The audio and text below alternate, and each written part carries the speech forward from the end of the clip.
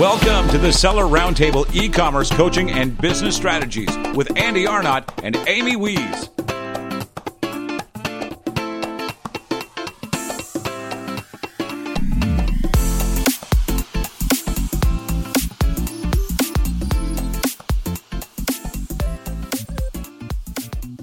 Yeah, I agree. A couple of years ago, one of my products I was looking to source in the U.S. and my minimum in China is like 500 units, and it was like 50,000 units and more expensive. So it becomes very difficult, and even just finding suppliers, unless you're in beauty or supplements or something like that. I think something in the food space that you can get private labeled. I think it's very challenging to source from the U.S. and bottom line is the labor costs in China. I have glass products, and it's cheaper to hand make the glass to pay for the labor than to run the machine for electricity and make a machine made glass. That's how cheap the labor is. Although their labor costs are growing too, but it's just so much cheaper to source from China, despite the quality issues and communication and everything else. It's to me, that's the easiest barrier to entry is going to source from China. And not to mention mold making. So, I have one of my products is made in the USA, and it's manufactured in Dallas, Texas, but my molds were made in China, as are 90% of the molds. Some are made in Mexico as well, but very few. And let me tell you, in China, I was able to modify a product and have a new mold made in under 45 days. And that's almost unheard of, and go direct to production versus my product here that's manufactured in the US. It took me like 4 months to get the mold made, and then a month to ship it by sea back to my manufacturer here. And then, just a bunch of testing that had to happen, which every mold needs to be tested initially. But yeah, it's like you said, it's I have to pay quite a surcharge to order a small amount. And it's quite a larger MOQ before I'm able to get discounts. So it's definitely, and people should not be afraid to visit their factories in China, because that is one of the most beautiful things that you can do. That's where your money is saved. That's where you understand that the workers are being taken care of and how they're being taken care of. And that's really where negotiation begins. So, I think I just encourage people to take a factory tour and not be afraid to visit China and view their suppliers. And the suppliers are so open to that. They're all about relationships in China and not just kind of like us Americans going straight to business. Right. Yes. My partner, Nate, he went to phase 1. He has some products there. And then he went around with like an agent there that helps him find products. And a few hours later, he ended up in a sauna naked with a supplier from the factory, because they took him to this sauna and he had no choice but to go into the sauna, and that was the relationship building. So you got to do what you got to do to get those better prices in China. Well, ours don't usually involve saunas, but that's good. But we did a factory tour, and let me tell you, we started with them around 10 o'clock in the morning. They picked us up and we did tea together, saw the factory. We had an amazing lunch together, saw the town, came back, toured the factory some more, looked at the showrooms, and we didn't even talk business until 4:30 in the afternoon. So it was just wonderful. I feel like now I actually know them, and I know how the workers are treated. I know how the factory operates, and I feel like and the cool thing too is the stuff you see at Canton is only a quarter of what they have in their repertoire. So you go visit that factory and you're like, oh my gosh! So I saw 3 other brands I could source for at that same factory. It was just incredible. So very cool. Yeah. But no sauna. Hey, Liron, I know you have to jet here pretty quick. So real quick, in any, what are your favorite, where are you learning from right now? Like podcasts, books, anything that you're really because I know for me, right now, I've got a couple things that I'm super down in, marketing schools, one of my favorite podcasts, Neil Patel, what, anything you're super into right now that you are kind of feel like it's kind of leading the edge.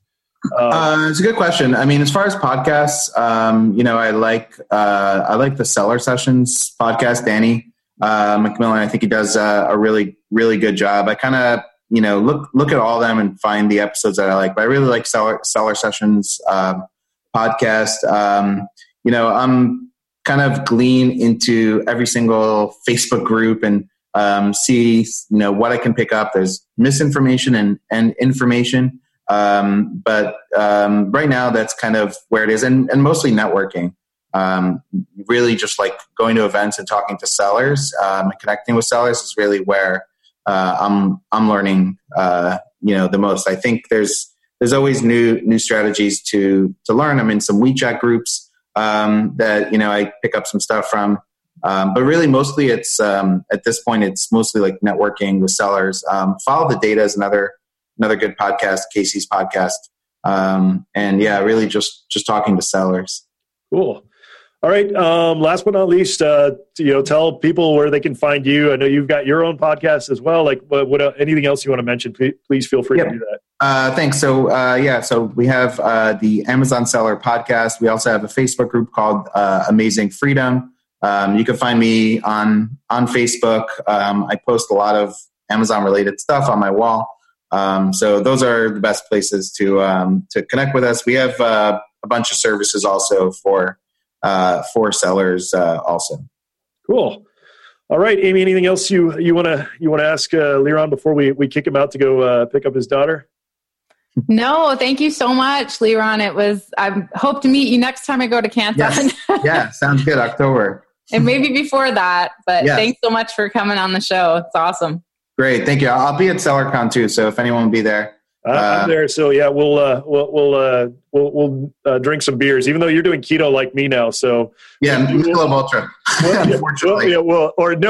I'll talk to you about that. I've got some drink hacks. But while we're there, we'll do some keto drinks. All right, sounds good. No beer for you guys. No, but there's other stuff in Vegas. I'm saying. Right. Vodka has no carbs, right?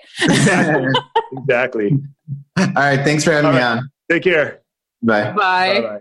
All right, everyone. I'm going to stay on here a little bit longer. So we went kind of quick today, but I'm gonna kind of follow up on some of the stuff we talked about. I did a kind of a quick live about this recently, but so I just want to go over quickly where I see like right now what you should be doing in terms of reviews and also launches, because a lot of people are getting a lot of different information from that. People are seeing sellers getting banned, things like that. So. And with the caveat, of course, that stuff changes very quickly. So, always do your research, but I'm just going to tell you kind of what I think right now, like what you should be doing and kind of how you should be, doing these various things. So launches, I've been saying this for a really long time, but now I'm more right. So it makes me happy.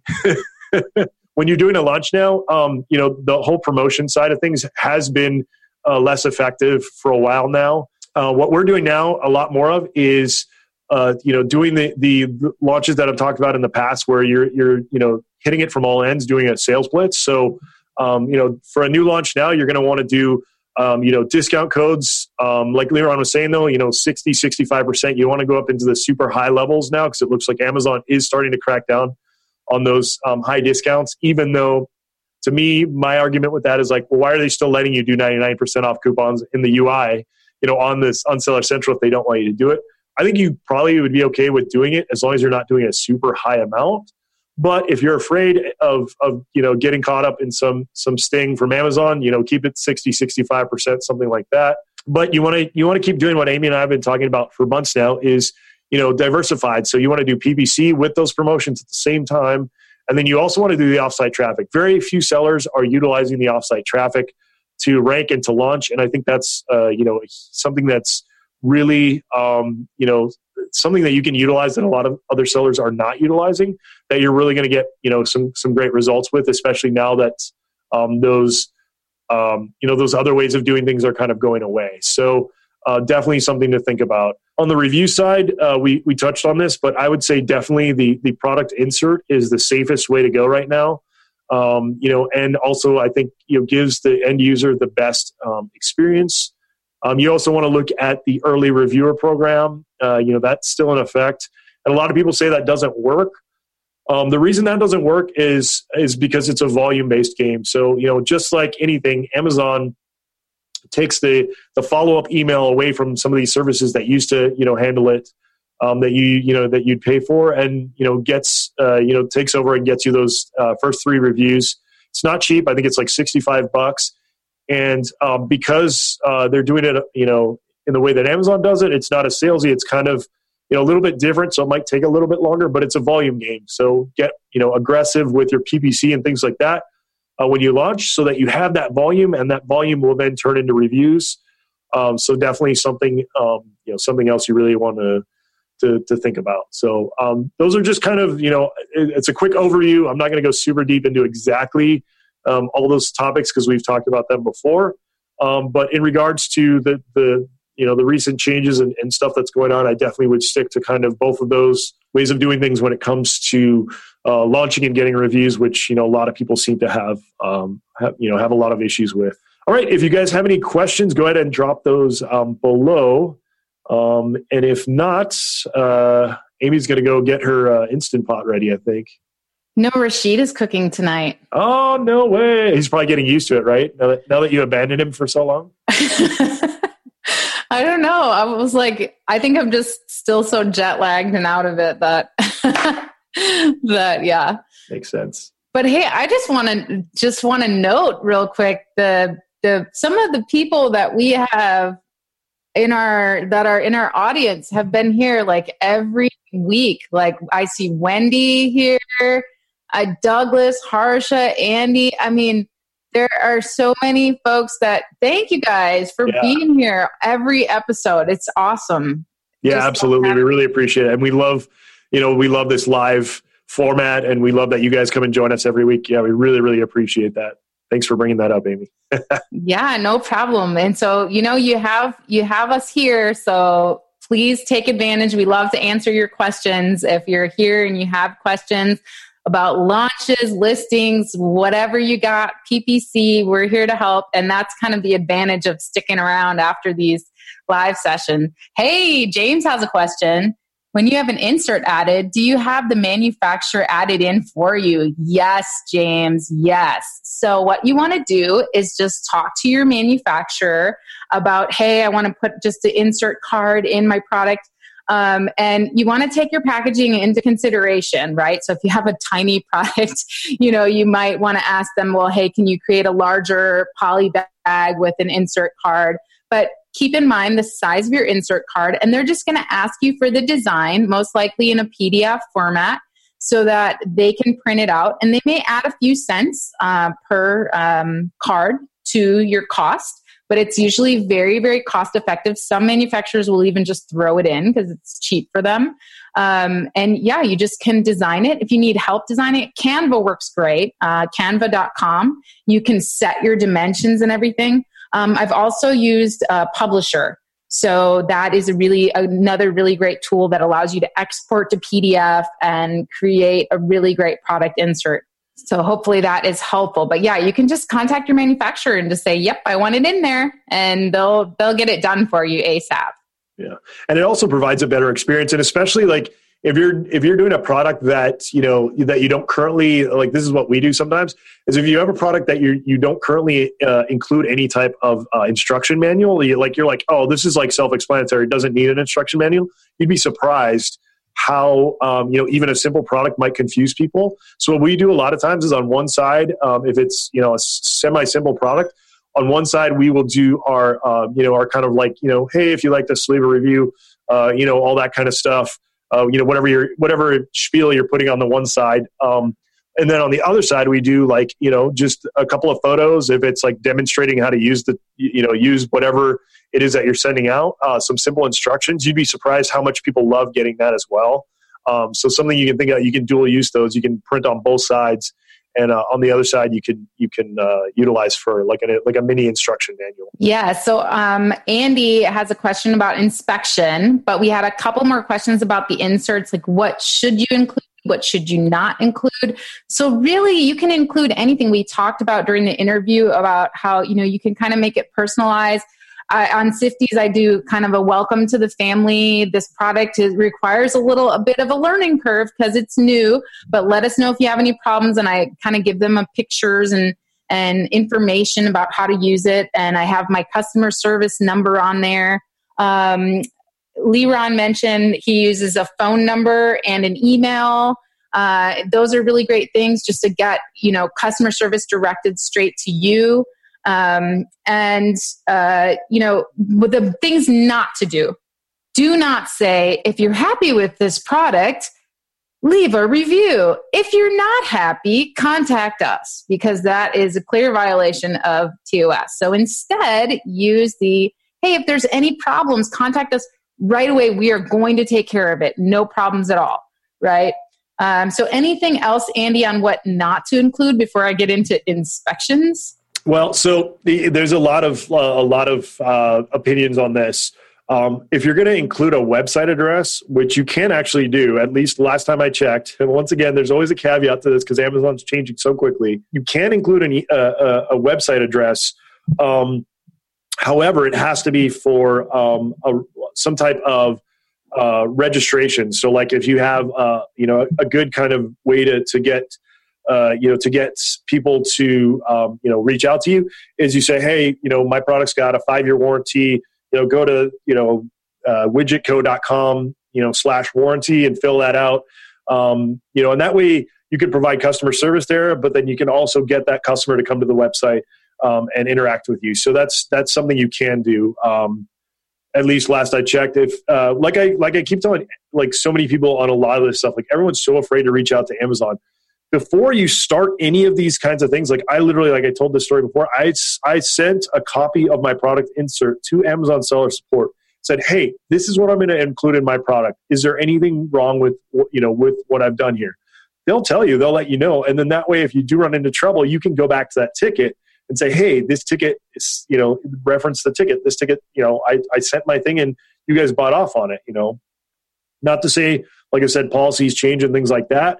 So you definitely want to keep up on all that stuff, but reach out to Amazon before you start doing whatever you're going to do.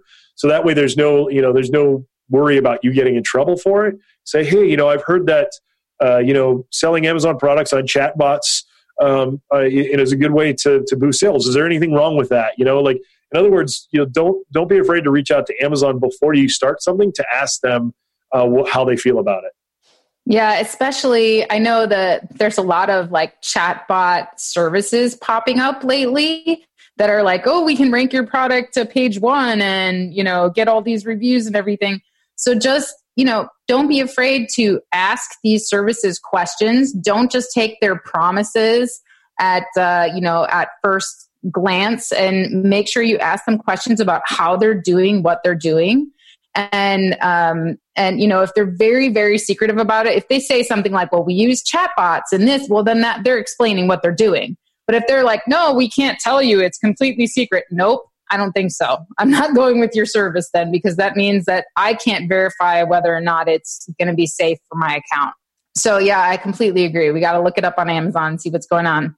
So Andy was wondering about inspection services. So I have to tell you, if you go to Canton, there are so many inspection services. They're every 5 seconds, somebody's walking up to you, excuse me, inspection service. And the crazy thing is, in China, these inspection services, most of them that are kind of really cheap and not as well known, they actually get bribed by the factories to pass the inspections. So there's a lot of kind of weird stuff going on there, but there are some really great trusted inspection services out there. So I don't want you to be afraid. There are great inspection services. The one that we recommend is Kima, QIMA.com. You can go out to Kima and you can create an account. It doesn't cost you anything. It's free to create an account. And they are global, so they can inspect your products. They can even do a factory audit, so they can go visit your factory for you, and send you videos and pictures. And it's a couple $100 for them to do that. Seriously, much cheaper than a ticket to China, right? But let's say you're ready for your products to be inspected.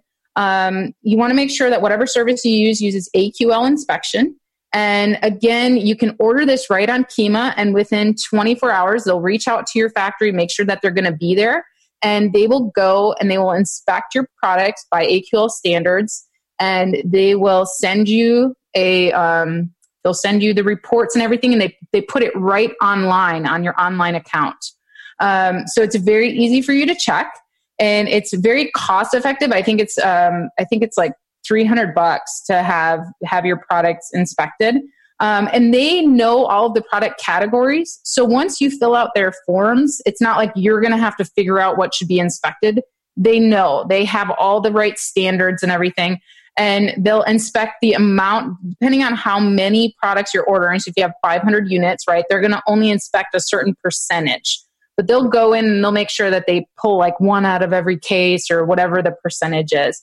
But that's what I highly recommend, is just make sure that you're doing your due diligence, and whatever inspection company you choose, that you make sure you look them up and make sure they have decent reviews and everything. Like I said, I trust Kima. They're a good company, and what they do with bribes, because we had them as a guest at our Canton Fair experience, and what they do with bribes is they actually their inspectors report it, and they pay their inspectors that bribe. Whatever the factory offered them, they pay their inspectors, because that way they don't have to worry about that, and they can count on them reporting it. So that's kind of what I have to say about inspection. And it's definitely worth doing because it can save you a lot of money. What you want to avoid is the 100% inspection. If you do a 100% inspection, it's going to take your inspector longer than 8 hours to do, and you're paying for those inspection days. And if they find products that do not pass inspection, those get thrown away. So then you're out a bunch of products, and the inspection is just not as effective because, imagine if you're an inspector and you got to go in there and inspect, 800 units one by one. So I just recommend that you go by their standards, and they're very effective at that. So hopefully that's helpful. Thanks, Amy. Yeah, that's interesting. That's good stuff. So Amy, next week, I believe, let me double check, but I'm pretty sure you are on the schedule. Yep. You're the guest of honor next week. Give everybody a little teaser of like what you're going to cover, kind of what your experience was like for next week, talking about Canton Fair. Oh my gosh, you guys, it was so incredible. I had so much fun there. I saw so many things that I had been looking for or that I was excited about, and just learned so much about China, about, sourcing in China, about navigating, and just kind of remove the fear. So my goal in kind of talking about it next week with our audience is just to remove the fear of going to China. It seems so far. It seems like, oh my gosh, I could never do that. But I want to remove the fear, and I want to tell you all about it and just kind of give you a good picture of what the Canton Fair is all about. We also visited some other markets. We visited Yiwu. We visited some of the external markets that are right there in Guangzhou. So love to tell you guys about that. So excited about it. And yeah, it's a game changer. It's a game changer. So I can't wait to just tell you guys all about it. Okay. So next week we're going to leave them with a cliffhanger. What kind of toilet did your hotel have? Did it have the American style toilet, or did it have the Chinese style toilet? And we're not going to tell you. You're going to have to tune in next week to find out which one it was. Okay. All right, guys. Well, if there's no more questions, doesn't look like there are. We want to thank you guys once again for joining us. And we do this every week, and I sort of hate to do it because I don't want to sound like a parrot, but we really, really appreciate it. If you guys help spread the word on iTunes, whatever platform you're on, if you can leave a quick star review and a rating and a review, we'd really appreciate it. I actually looked at, we were joking before we started this, that I've been kind of like, checking the iTunes stats like crazy, just because we're super excited that the podcast has grown so quickly. But it's funny to me because I'm going on there and I totally have the Amazon mentality because we have a couple of like lower reviews. I'm like, which competitor's after us? Somebody's trying to get us. I know one of our competing podcasts trying to get us. Who's doing it? So yeah, pretty funny. But anyway, we really appreciate it if you guys do that. If not, then don't. Thanks, everybody. All right, guys, take care. Thanks for tuning in. Join us every Tuesday at 1 p.m. Pacific Standard Time for live Q&A and bonus content after the recording at sellerroundtable.com. Sponsored by the ultimate software tool for Amazon sales and growth, sellerseo.com and amazingathome.com.